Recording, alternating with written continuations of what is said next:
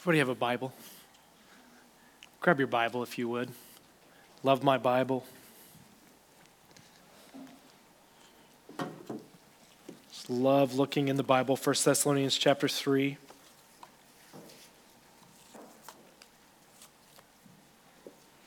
First Thessalonians chapter 3.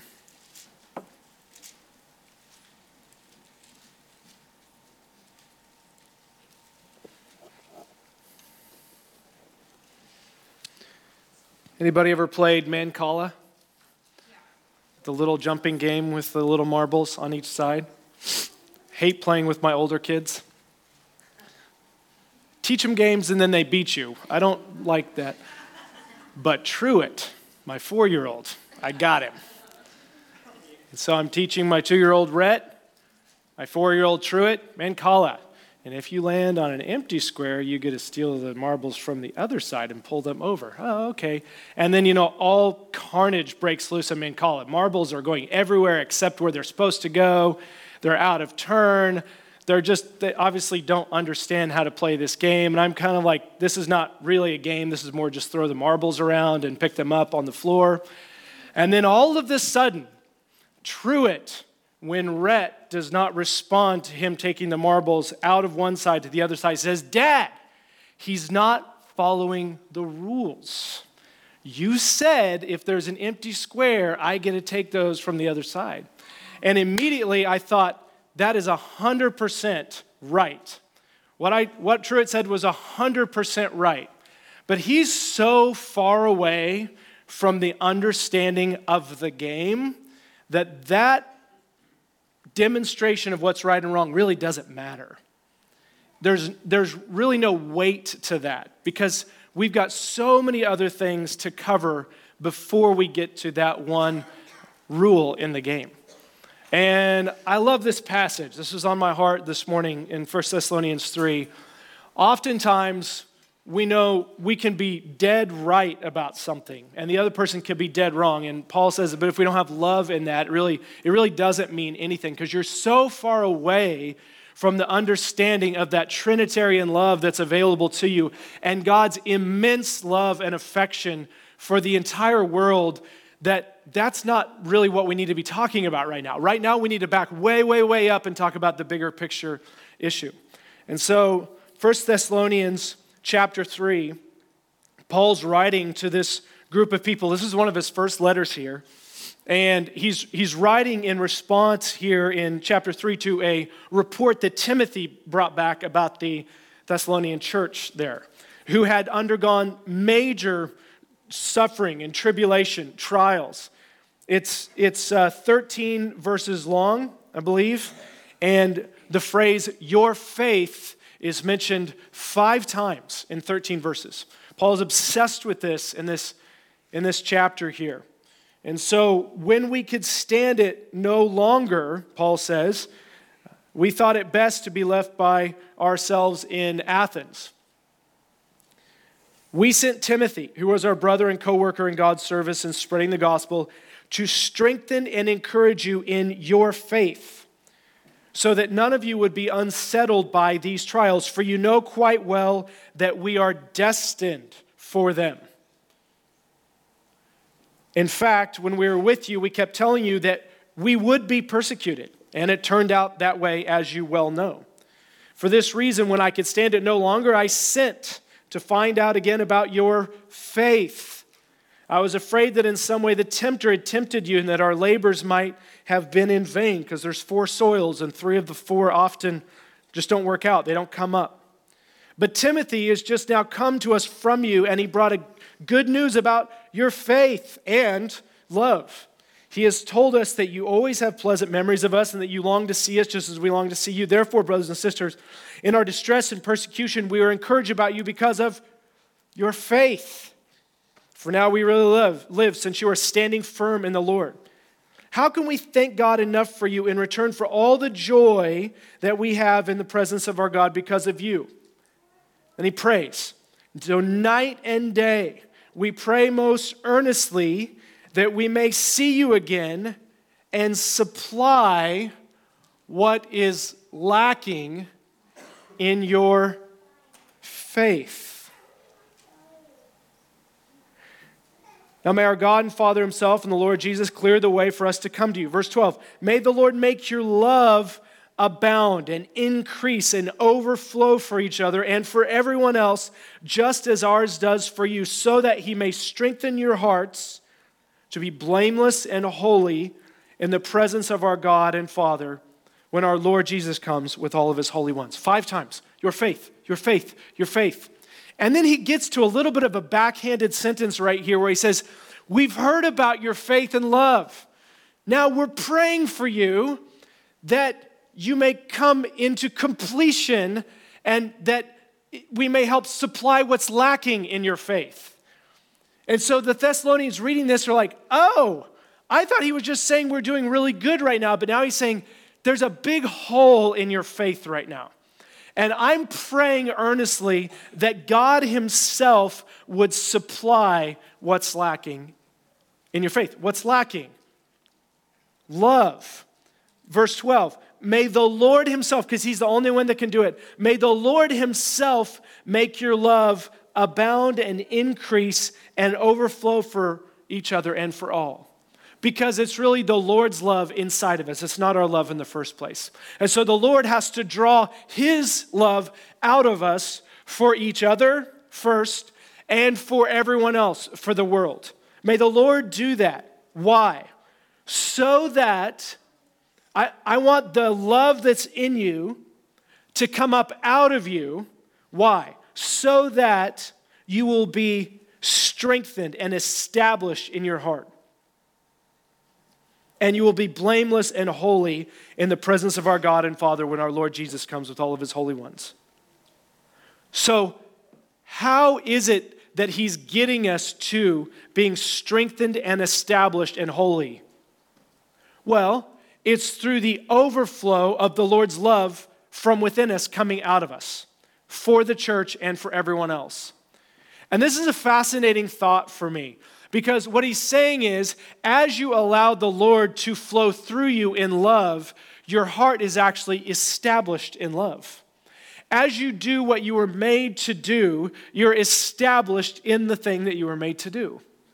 I don't love people very much. I don't love people like the Lord does. Lord, help the love that you put in me to overflow from my heart. And then you begin to get in touch with his heart and know him more deeply. So this is a prayer I've been praying for us here for the last couple of weeks specifically. And I want to encourage you to pray 1 Thessalonians 3 over yourself.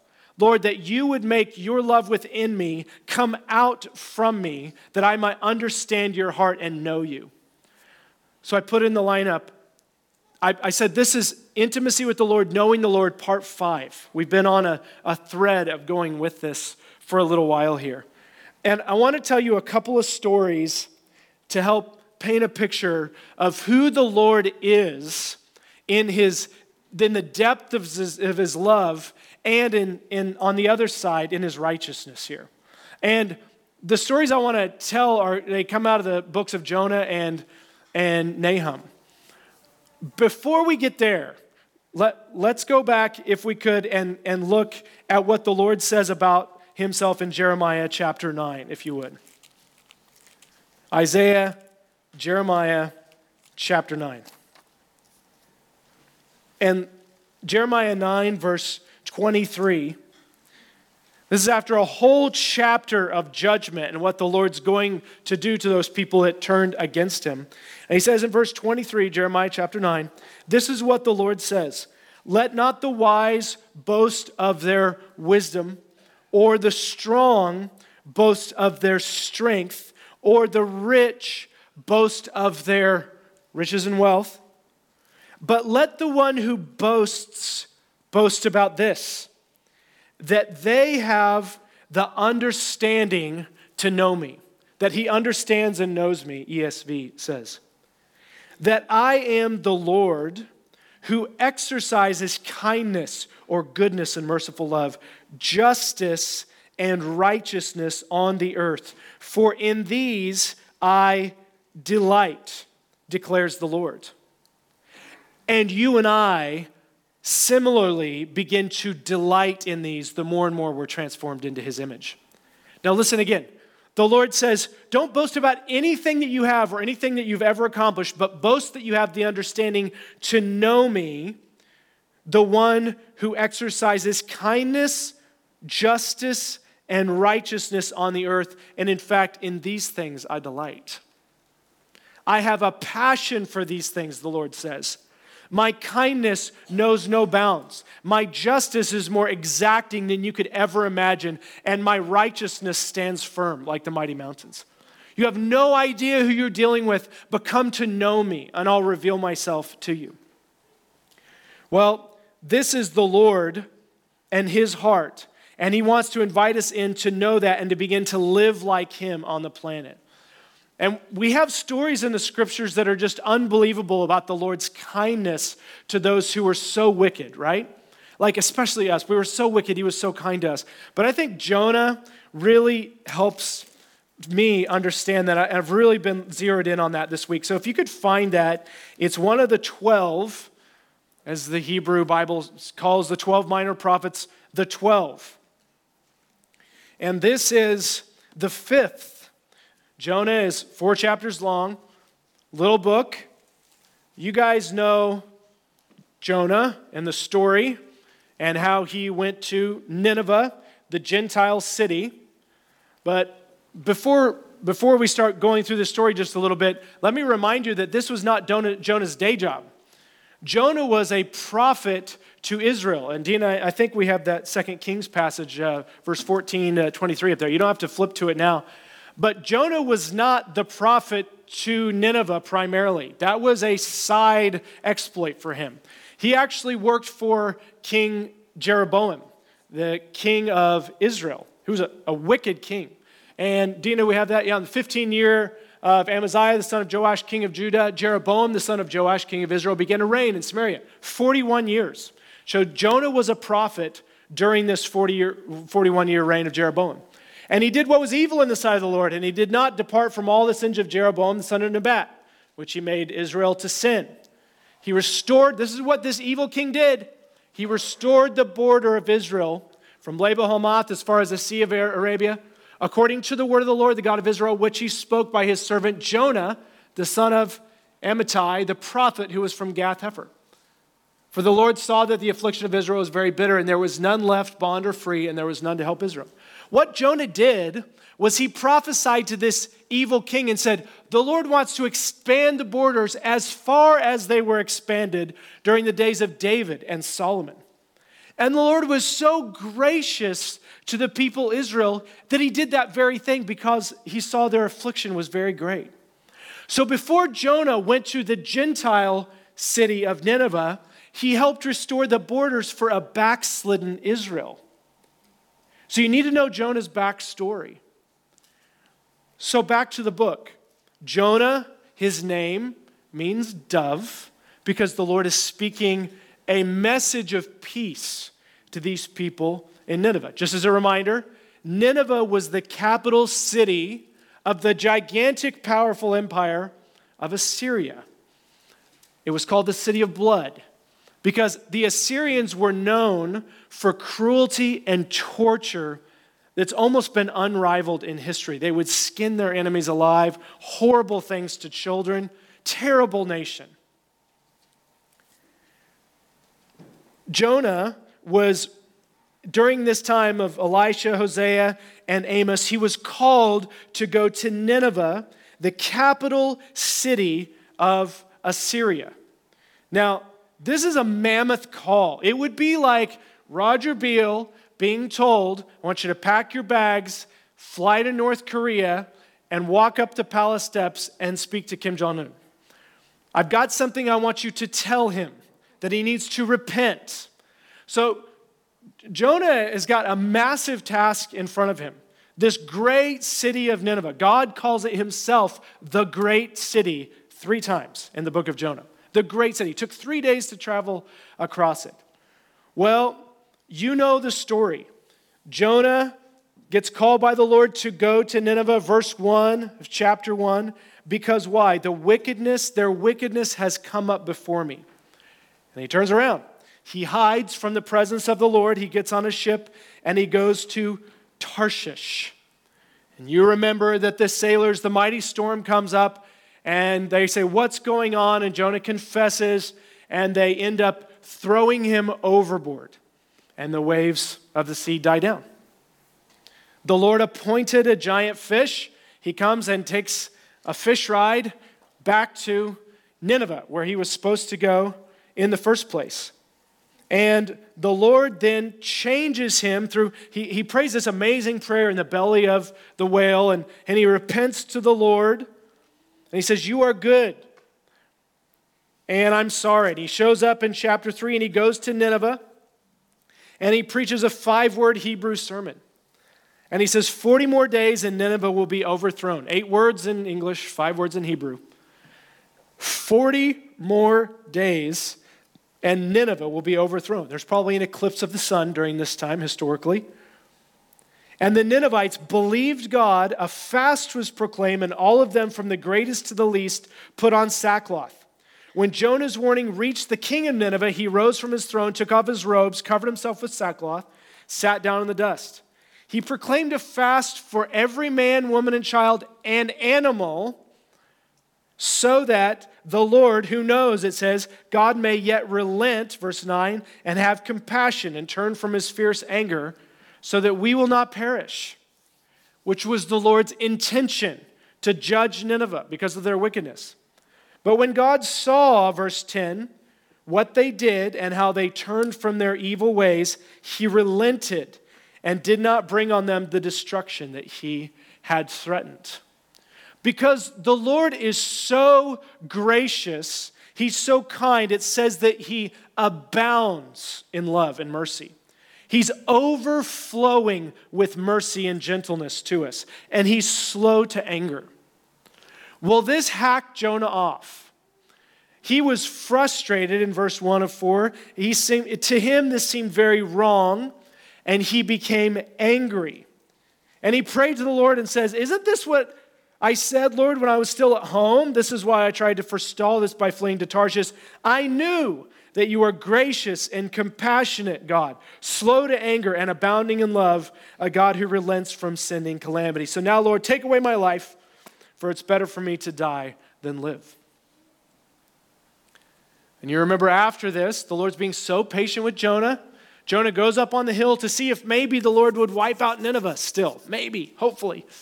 And the Lord provides a leafy plant that grows over Jonah's head, and Jonah enjoyed the rest in that shade. The next day, the Lord provides a worm. He appointed a worm, sovereign worm, to eat the leafy plant. And the next day, he appoints a scorching east wind, and the plant dies. Jonah's pouting again, and he's mad. And the Lord says to him, you cared a lot about this leafy plant. You are concerned about the plant. Should I not then be concerned with the great city of Nineveh and 120,000 individuals that don't know their right from their left, and also all the cattle? See, the cattle fasted, and so they got into the blessing of the Lord at the end of this book.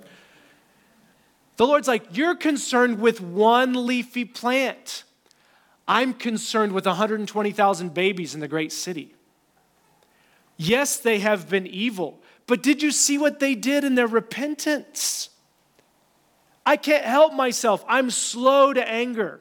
Josh preached last week so well, and he says, the Lord, Ezekiel says, does not delight in the death of the wicked. Jonah's hacked off. You know why I think he's hacked off? Because he knew what was about to happen.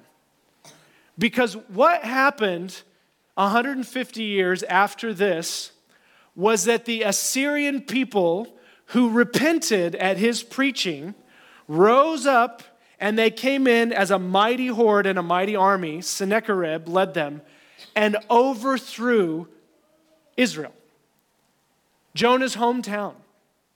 The Assyrians who repented at the preaching of Jonah 150 years later shows up, and they wipe out Israel. And I think Jonah knew that was going to happen prophetically. I think he was so mad because he saw how evil they were, and I think he knew that the Lord was going to use them to punish Israel, and that's why he was so angry about it. Well, take a right, 2 little books, if you would, to Nahum. It's right after Micah. Nahum is only 3 chapters long. And here's a little timeline for you that would maybe help you out. I've got some dates up there to paint a picture for where we're at here. Jonah preached in 862 BC to Nineveh. They repented. 150 years later, here comes Nahum. And he prophesies to Assyria the year that Assyria invades Israel. 713 BC. Well, about 70 years later, here comes Zephaniah. And he prophesies, hey, in about 30 years, Assyria, you're going to be overthrown by the Babylonians. And then sure enough, Nineveh, the capital of Assyria, was destroyed in 612 BC. 250 years after Jonah, 100 years after Nahum, they were destroyed by the Babylonians and the Medes, who were later destroyed by the Persians, but that's another story. The Lord knew that Assyria was going to be his tool for destroying Israel, and he forgave them anyway. By the way, in Matthew 12, Jesus says, the men of Nineveh who repented got promoted to judges. Because he says, the men of Nineveh who repented, they will rise up and judge this generation and bring condemnation on it. Because they repented at the preaching of Jonah.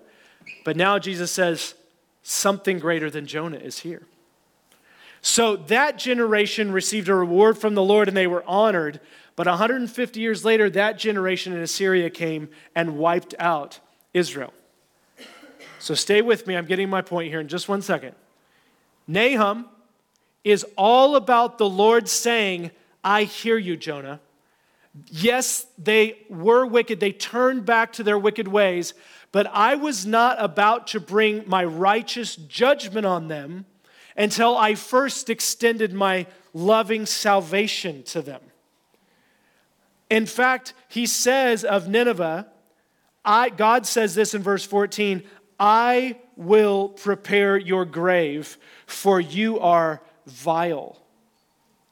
And he says in chapter 2, verse 6, the river gates are thrown open and the palace collapses. Because what happened 100 years after Nahum prophesied this is that there was a flood on the Tigris River and one of the gates crumbled in the city of Nineveh. And the Babylonians came in and invaded and destroyed the city. It was such a wicked city that it says in chapter 3, verse 11, you will become drunk and you will go into hiding. What happened was, as an aside, that's kind of interesting, the city of Nineveh collapses, the Assyrian people are essentially wiped out, and the city went into hiding and was undiscovered until 1840, when a British archaeologist discovered the city, the ruins of the city of Nineveh. The Lord says, they're so incredibly wicked that I've got my judgment, he says in Nahum, is going to be poured out like fire upon them. The entire book of Nahum is just war poetry. The Lord just over as a warrior saying, I'm going to wipe you out, Assyria. But not until he extended like a dove his loving salvation to them, because the Lord can't help himself being so gentle and so long-suffering and so compassionate, even to those he knows are going to hurt his people. Nahum was the 7th minor prophet. Jonah is the 5th. 7 in the scriptures always means completion. 5 always means the grace of the Lord. In Jonah, grace, salvation. In Nahum, judgment. Complete judgment is coming. Well, why am I saying this to you today? Because God, in this last hour, says that trial is coming, suffering and tribulation is coming, and there's going to be a temptation for us, just like in Thessalonians, to have faith to go through that, but to have love wane. Just like he says, that because of lawlessness increasing, the love of many will grow cold. Well, in the church, because of suffering and persecution increasing, there's going to be a temptation for your love to go low. And to not only struggle with loving the world, but to struggle loving your brothers and sisters in the church. And God says, don't forget that I see the intensity of the wickedness around you. I see the persecution. I see the wrong. I see the attacks that are coming, and I've got you. I'll dig their graves. I will treat them as their sins deserve. You, right now, join with me in rejoicing in the possibility of their salvation. Don't pout like Jonah. I am long-suffering. I will not delay in bringing judgment. So he says, because the days are growing long and the hour is short, and because of the love of many growing cold, he says, I want you to know me in fellowship with my heart, that I'm a God who delights in love and mercy and righteousness and justice. Sometimes I fear that we stop at love. Where we love a God who is love, and what that really means is that we love that is God. We cherish love, and that's our God. It means whatever we want it to mean. No, it does not. God is love. So I love who God tells me to love, and that's true love, not who I feel like loving. True love is wrapped up in truth. You cannot separate the two.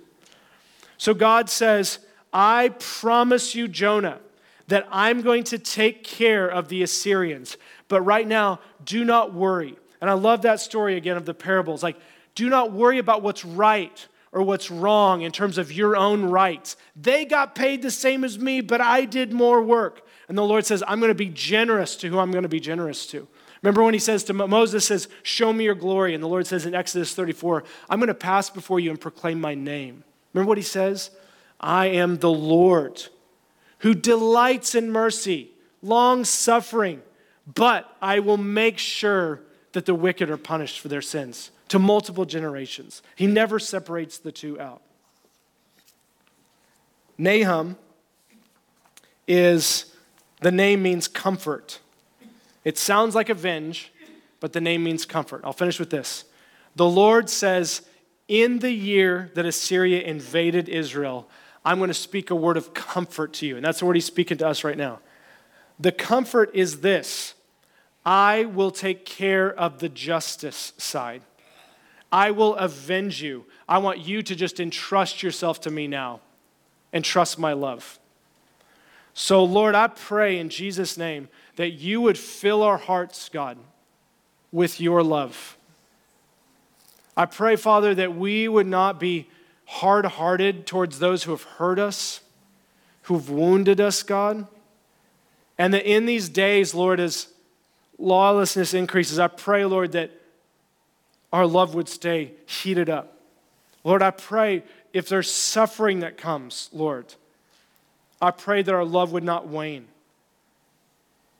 I pray for these precious brothers and sisters, Father, that you would fill them with hope and joy and encouragement this week, God. Father, I pray that we would rejoice in what you rejoice in. Father, I pray that you would just bring many into the kingdom who are lost right now. Those who have done the most vile things, Lord, bring them in, rescue them from the darkness, and let us rejoice in that, Father. I pray for true repentance to be granted and for revival here, Lord. Let your kingdom come. Let your will be done. In the precious name of Jesus. Amen. Amen.